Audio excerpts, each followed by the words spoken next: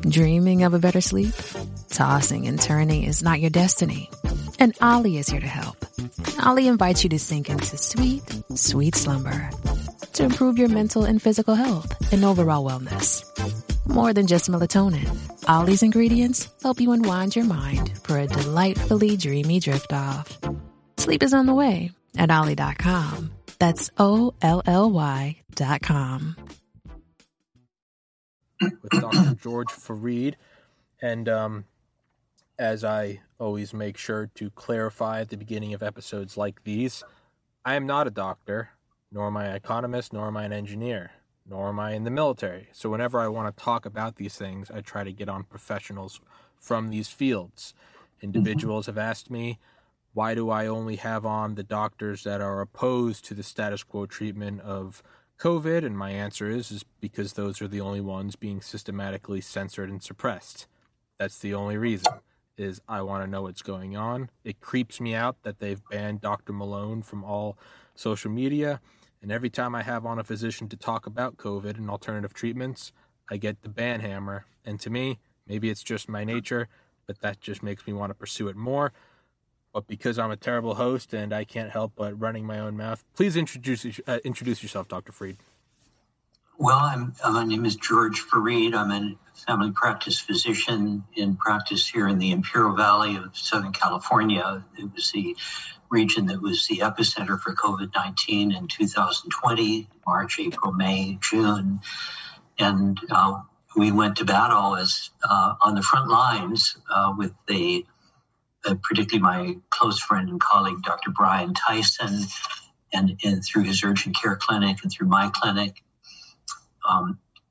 taking an approach of treating aggressively. But I'm a doctor. I'm an old timer. I graduated from medical school in 1970, so well before you were born, Tommy.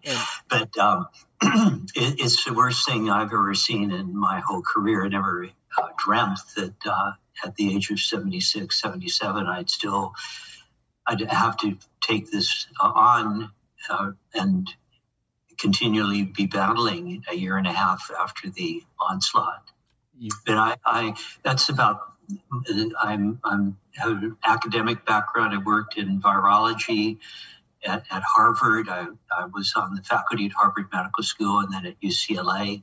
I overlapped with Fauci at the NIH. I could have stayed there like he did.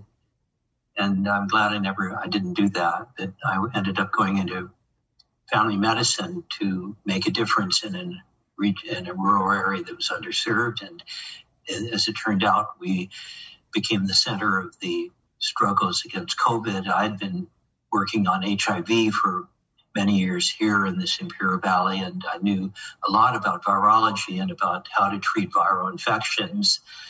And it became clear to me that the people making decisions, agencies, were not really on the front line, and they didn't know what they were doing. And the viral treatments and medical treatments have to be early and aggressive, if they can be. And we had effective treatments back then. And we, with my great colleague, Brian Tyson, we've had over 6,000 who have recovered with early treatment and avoided the long COVID syndrome, and also not have to have been hospitalized. And so I was late to join you today because I'm getting called from people needing help from other states where they don't get local doctors to help them for the breakthrough infections of COVID-19 in immunized, vaccinated people. And so we can go into this at some point, Tommy, if you'd like, but it's a tragedy of what's going on, in effect, and I'm still trying to get the word out. Brian and I are writing a book that we should complete in the next week or 10 days, and hopefully we'll tell the story about what should have been, what we did and what should have been done. Well, I would love to have you guys on for that book. I have on authors all the time on here. There's nothing I love more. Great. First of all, you look 10 years younger. I don't believe you. You said, I don't. I'm sorry. I just got to call it like I see it. I was born in 1944. Nonsense. Yeah. I don't feel 77, but that's the age. And I don't plan to stop what I'm doing until I'm 97. That's beautiful. That is absolutely beautiful. That's yeah. Thank you. But I have a Red Bull here. Yeah. Oh yeah. Good. So, keep going. Keep trucking, man. Whatever you're doing is working. So you don't need my advice. You're the doctor, and you're the one who looks this well at this age. So you do you, man. Well, you look like you're about 21. Well, I'm 30. So it's this. You're in the right track. This episode is no longer about COVID. We are just going to compliment each other for the next hour. So everybody tune out, because this is now our personal therapy session. We are going to make up for each other's shortcomings. It's what concerns me more than anything, and I've said this a million times. I was a biology major. I got into medical school out of college. At the University of Georgia, I graduated in 2013. I got into the University of Miami Miller School of Medicine. Congratulations. Thank you. I decided not to go. I wasn't sure it's what I wanted to do. I aced the MCAT, 96th percentile. I published research in aquatic toxicology. I got into pharmacy school as well. I was pursuing all of that, and that's a whole other episode for another time. Deep down, I just thought that maybe this wasn't what I wanted to do. And ultimately, I'm glad I didn't, because I think I've found my stride in this. I say all of that to say I'm not an anti-vaxxer.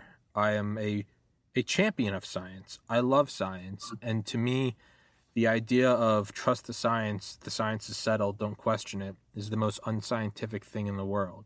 Don't question it, the earth is flat. Don't question it, the sun revolves around us. That's not how this works. Joseph Lister, don't question it. We don't need the antiseptic technique. That's not how it works. And what really concerns me is, hey, I get if someone's listening to this and it's me, I'm 30, I have a bachelor's degree, and I'm talking about what should have been done with COVID, and people are going, who's this guy? I get it entirely, which is why I try to have on doctors to talk about this, because to me, there's something deeply concerning when no one is allowed to talk about any alternative method to treat this. Like, if we're all in this together, which I think we're all human, why are we blocking all, you don't wait till you have a heart attack. Right, my father had a heart attack when I was in 4th grade, so I survived, but I learned very early, it's time to start working out every day. I still do 20 years later. It's time to eat healthy, take fish oil, take multivitamins, do cardio every day, meditate, adequate rest, don't smoke. So I'm rambling, but I say all that to say there's something concerning when we're not allowed to talk about anything. Shouldn't we be using every method we have against this? And you penned a letter to President Trump and the task force about hydroxychloroquine. And what are your experiences with that, and what methods have you and Brian, if I believe, used to treat COVID patients, long COVID patients, and as you said today, with breakthrough COVID patients?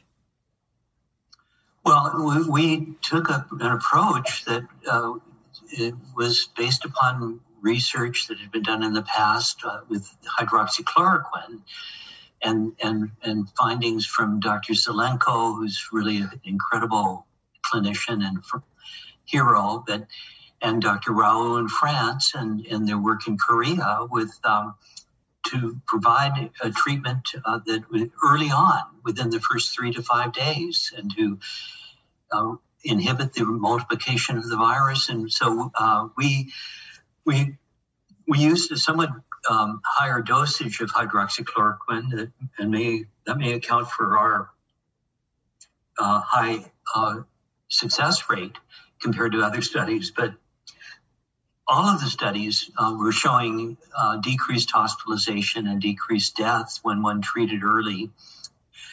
And for some reason, they were being ignored or being criticized. And in any case, we just kept going because all of our patients got better and their fear was alleviated. And so there was no reason to change what we were doing, even though the official approach that was being espoused was to do nothing and let people slide down into their states where they'd have to be hospitalized. So that's what we did and continue to do. And I would have thought by now, with now we've refined the treatment with the addition of ivermectin, and then one can add in fluvoxamine, other antivirals, agents that are repurposed, that are cheap, but very well tolerated and very effective. One would have thought that there would be really extensive adoption of this approach in the United States and around the world, but there isn't still. There's still the attitude that one has to go by what we were told to do from the beginning, and that it hasn't changed from WHO and the CDC and FDA. And we've had presentations to in major groups. I spoke in the Senate in the first hearing on early treatment, along with Peter McCullough, who's an incredible clinician and leader in this area of early treatment, and Harvey Reish, an epidemiologist from Yale, who's again an amazing individual and knowledgeable, who knew what to do and stated that in May of last year. And so I thought that we would have gotten some headway with that. We published articles on the sequence multi-drug therapy in the early phase of COVID-19. But even now, today, patients are calling me or texting me from outside of my area saying that they need my help and they can't get it locally. And there's people have just sat back. Doctors are in different fields have accepted what they've done or what's happened. And if they take on our approach, they'll be admitting that they missed the boat and they could have helped a lot of people that they didn't help. And that's what the reality is, unfortunately. And now I was just in Botswana, Zimbabwe, and South Africa. And how do you feel great on vacation? Like really good? Easy. You go to Aruba. You'll spend your time relaxing on cool white sand beaches and floating in healing blue water. You'll immerse yourself in natural wonder and find your center on an island where things move at your speed. You won't just feel great, you'll feel relaxed, renewed, and ready for life. That's the Aruba effect. Plan your trip at Aruba.com. I could see around me the surging COVID-19 Delta variant and panicking to get vaccines and nothing else, not realizing that the best approach is early treatment. Yeah. And it's going to stay that way until this is over. Yeah. It's kind of like you're not allowed, this is a bit of an odd example, but it seems I can't go an episode without using this as an example. I lost a sibling to suicide in 2014, and soon after that I was on a heavy benzodiazepine because I was just having crippling anxiety attacks. And eventually I went cold turkey off of it, my mom a nurse, thank God. But forever I thought, well, how am I going to deal with this anxiety? And then, 7 years have now gone by, and it was, well, a lot of therapy, a lot of thinking about what happened, get back into the gym, start pursuing meaningful goals and meaningful relationships. And I'm not sure if this is the best analogy, but it's this whole, maybe it doesn't exist in just a bottle. Maybe there are more things you got to reach out and go to. And no one ever, and that's the thing, is no one once ever stopped me. When I told my physician I don't want to be on this anymore, I said, great, what else let's try exercise, meditation, maybe alternative things. And to me that makes perfect sense, because the doctor's there to first do no harm, right? They're upholding. Yeah, absolutely. And to me it's so deeply unsettling. And I mean, not to be dramatic and pearl clutching, but I think it's evil. I think it's absolutely evil that anyone would block any use of any medication, even if they're generic and they don't make a lot of money, when the end goal is to stop this thing and to help people. Right, absolutely. And alleviate suffering and get the economies restored and get everything back to normal. It should never have lingered on, lasted this long, and looks like it's going to continue for a considerable period of time. And there's Lots of factors involved in that, and part of it is this fact, the way our medical systems are set up, where in the United States we have an agency that sets guidelines and standards of care, and then there's fragmentation. And in someday, hopefully with our book coming out, they'll realize that what should have been done is what was done here in the little old Imperial Valley with a urgent care center and a clinic like mine. And I work in that urgent care clinic. So, but let's just take that as the principal example of what should have been done. There should have been fever clinic, urgent care clinics around the whole country, taking in patients, screening them, and starting them on early treatment, even whatever seemed to be working at the time, and that again was and it still is, hydroxychloroquine is an extraordinarily multifunctional, safe agent. It should never have been stigmatized and lied about. And there were, but let's just get back to that point that I want to make, and that's that the dedicated clinicians and personnel in the urgent fever clinic, if it had been, there had been hundreds of these, thousands of these around our country, we would have been, and with treatment ongoing, we would have had the patients treated effectively, so they wouldn't have overwhelmed hospitals. They wouldn't have ended up on ventilators. They wouldn't have had agonizing ordeals and 38% fatality when they're on a ventilator, basically in the ICUs. And the long COVID would have been prevented. So that that's what we find. If we treat early, none of the patients have long COVID syndrome, long haul, or if they do, it's very mild.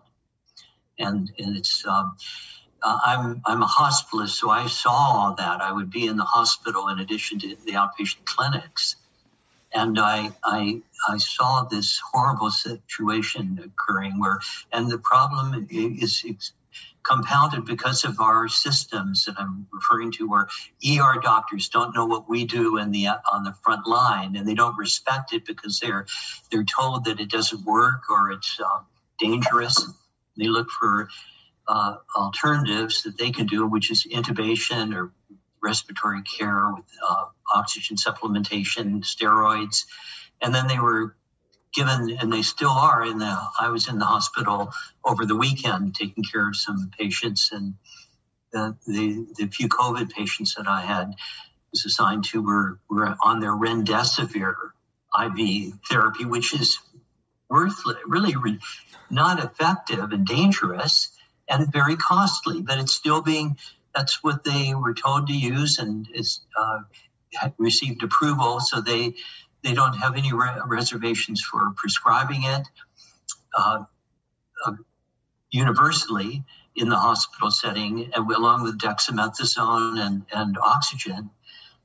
And I actually had to introduce in that hospital approval for ivermectin about 6 months ago, and that actually is even far better than remdesivir, in my opinion. But it's the same situation where these patients that I was assigned and took care of on Saturday and Sunday had no early treatment. And so it's still the education of the public and of the general population about this is still lacking. And that's the mainstream media, that's the naysayers, the people that don't have empathy for what goes on. And it was like at our hearing in November at the Senate, where I was one of the witnesses for the Republican Senator Johnson.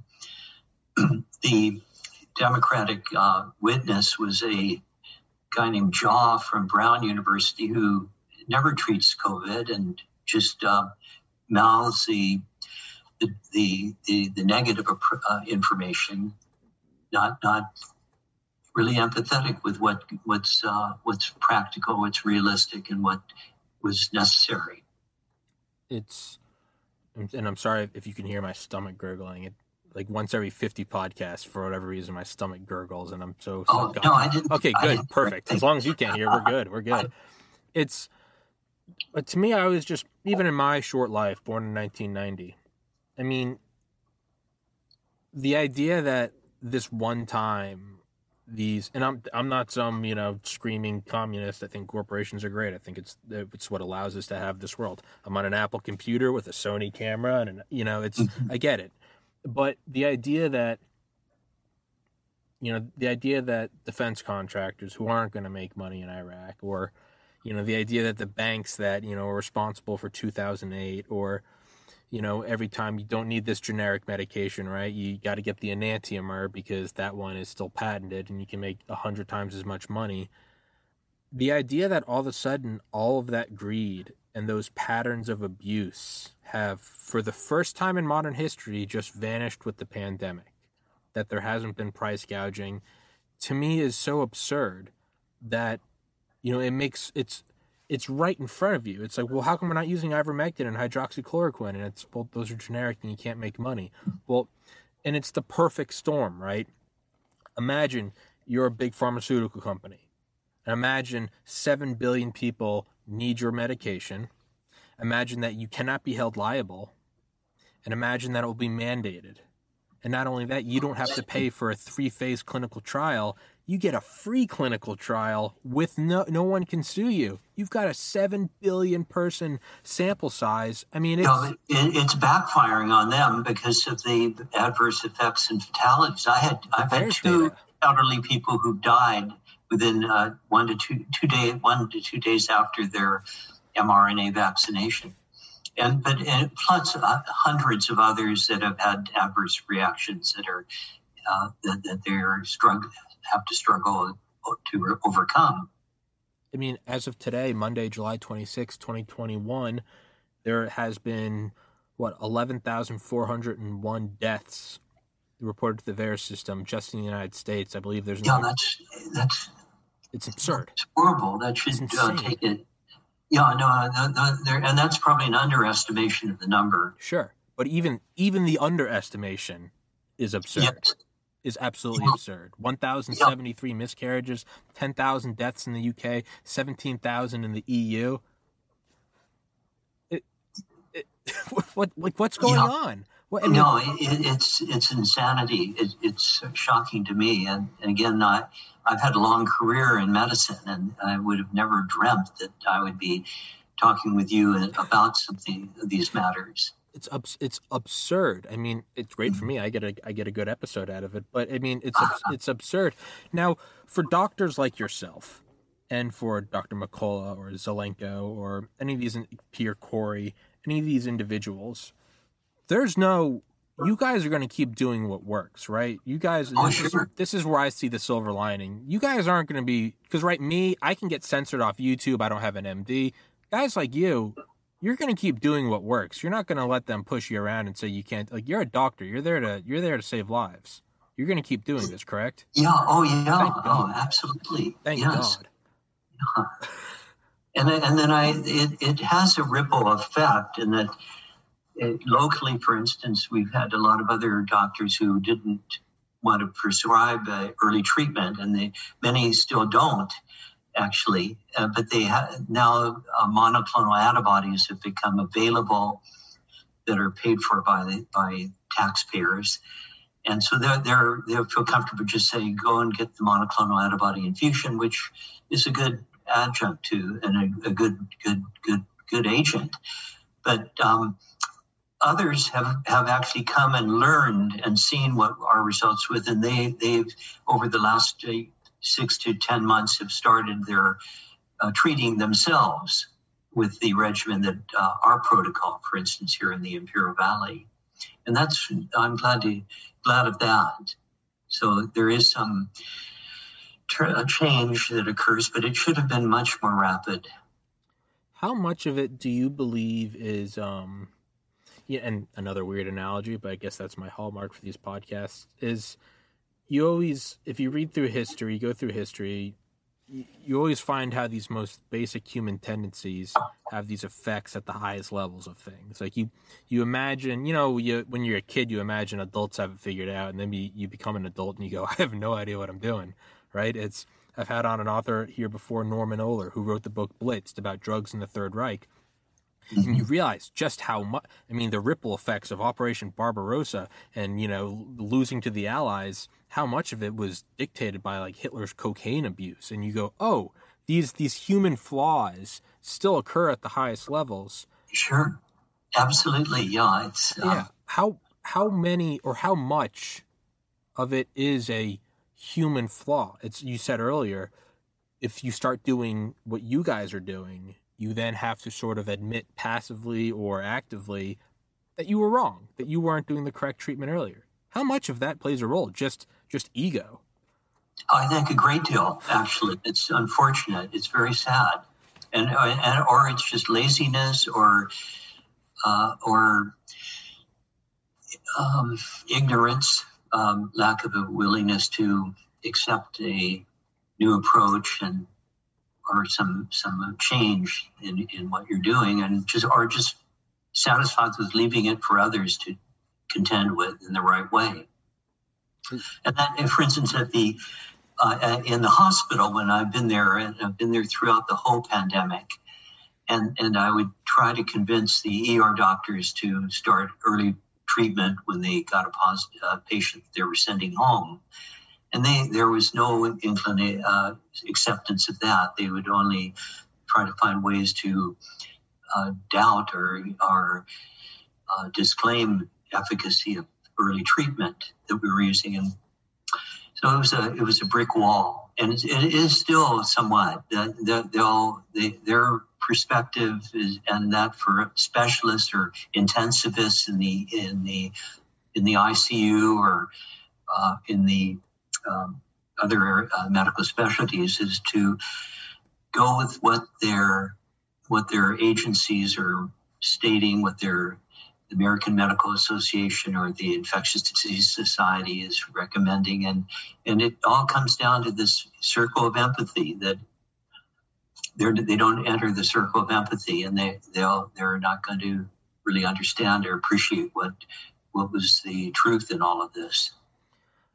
Do you think, from my ivory armchair, do you think that there would be any way to sort of remove that ego?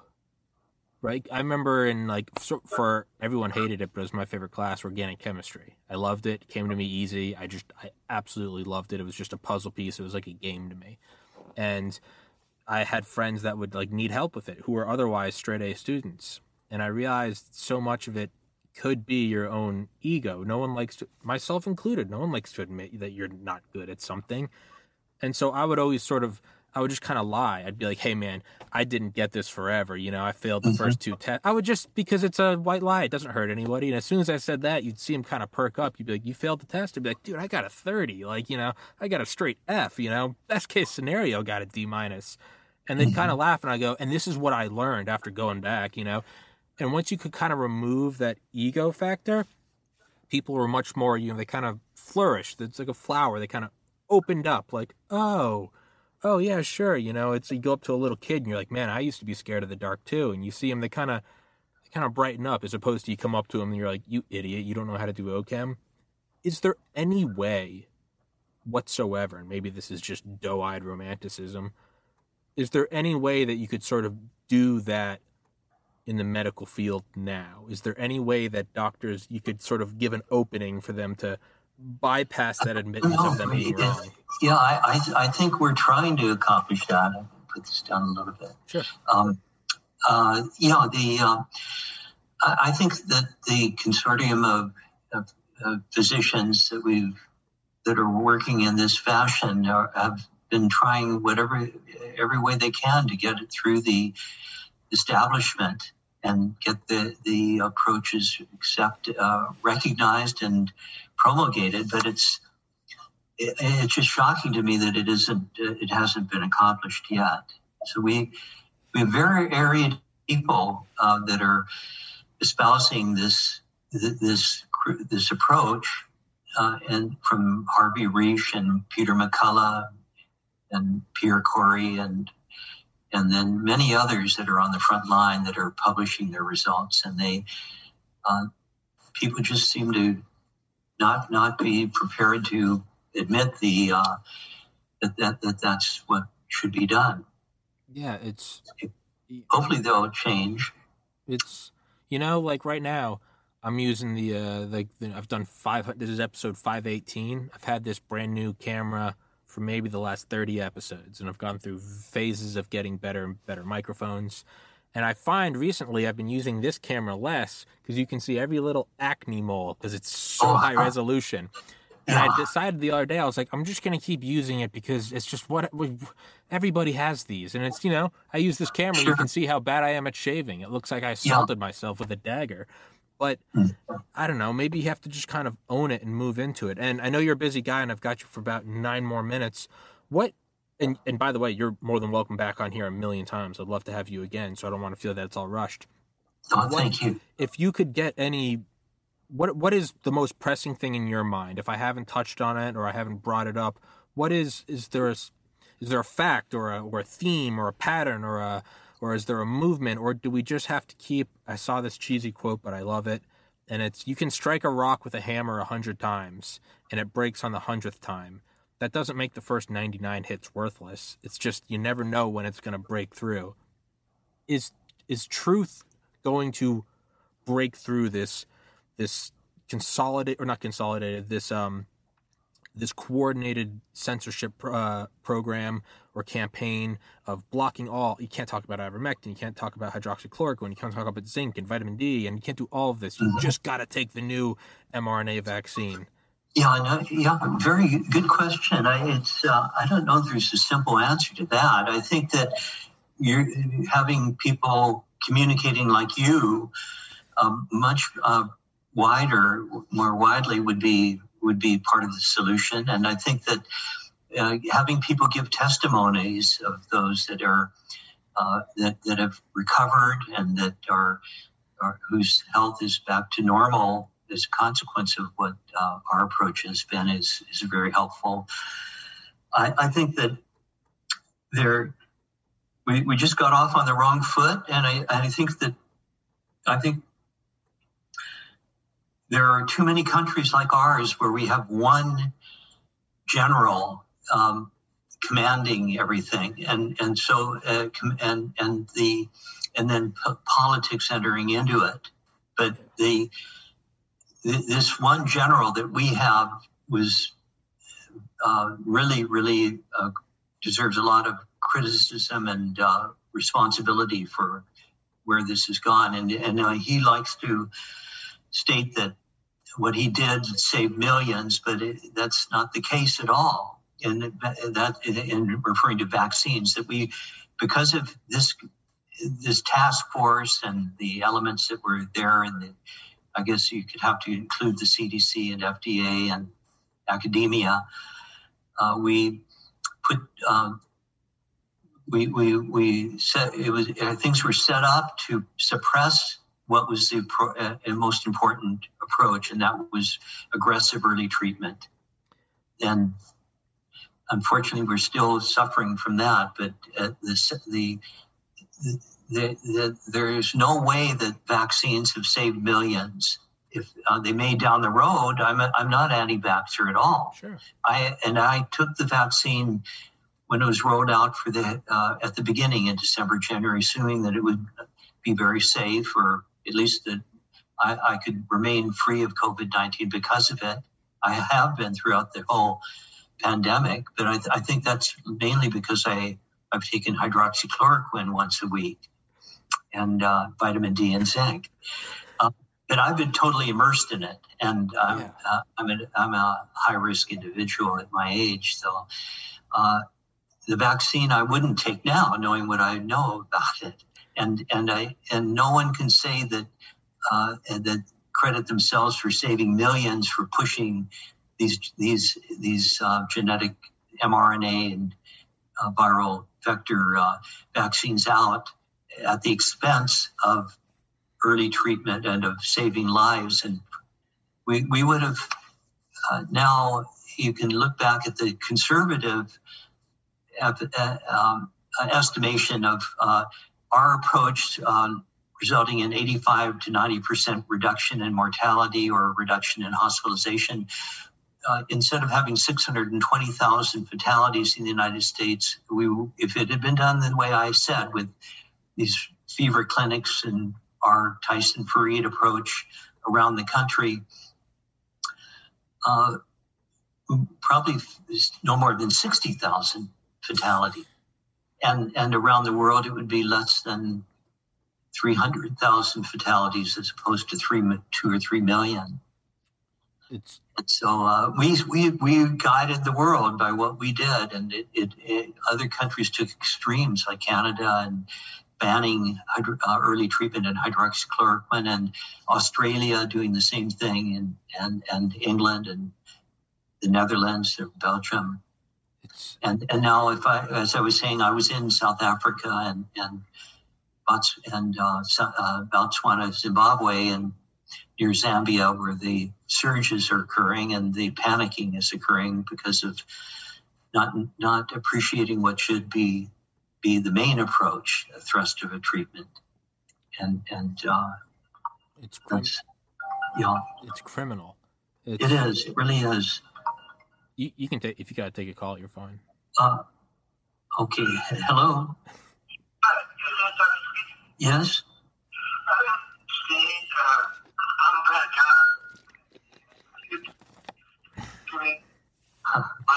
Okay, let me call you back. I'm in the middle of a meeting. I'll call you back. Sorry. Well, we can wrap it up. Do you want to call him back? Okay. We can wrap this up. No, it's not urgent, but I can wrap it up. I don't know that I have much more to contribute. Like I said to you earlier, hey, I'm Thomas Patrick Kerrigan. I'm Irish. I got the gift of gab. I can do this for another 6 hours. I don't want to kick you off. It's fascinating to talk to you, but I also know you're a busy guy. I don't want to keep you hostage. I'm more than all right to keep talking. No, is there any other topic you wanted to, or a point you wanted to address with me? Just in general, it's, virtually every person I know has the vaccine. All of my aunts and uncles, my parents, and as well as they should. They're all in their 60s and 70s. They should. They're high risk. I'm not someone that's this crusading, don't take it. I'm really not at all. I haven't taken it. I'm 30 years old. I've exercised. Yeah, I don't recommend it for anyone under 30. Absolutely. Yeah, I wouldn't exercise every day for almost 17 years. I think what one needs to know is early treatment, access that, and your natural infection is far more effective for the long term, durable for years probably. And there really haven't been any second infections in people that have recovered from the natural infection with COVID-19. And so I guess I would like to make one other point, that is, I saw all of this lack of support and sort of what I call inhumanity and insensitivity, and no one ever reached out to me, and no one has or did when we knew we could do something and we're doing the right thing back a year ago, and more actually, and then to compound it by what's being found concerning the gain of function and the genetic engineering of the cause of the pandemic. Quite clearly, it is a genetically modified virus, lab generated. Yeah. And it's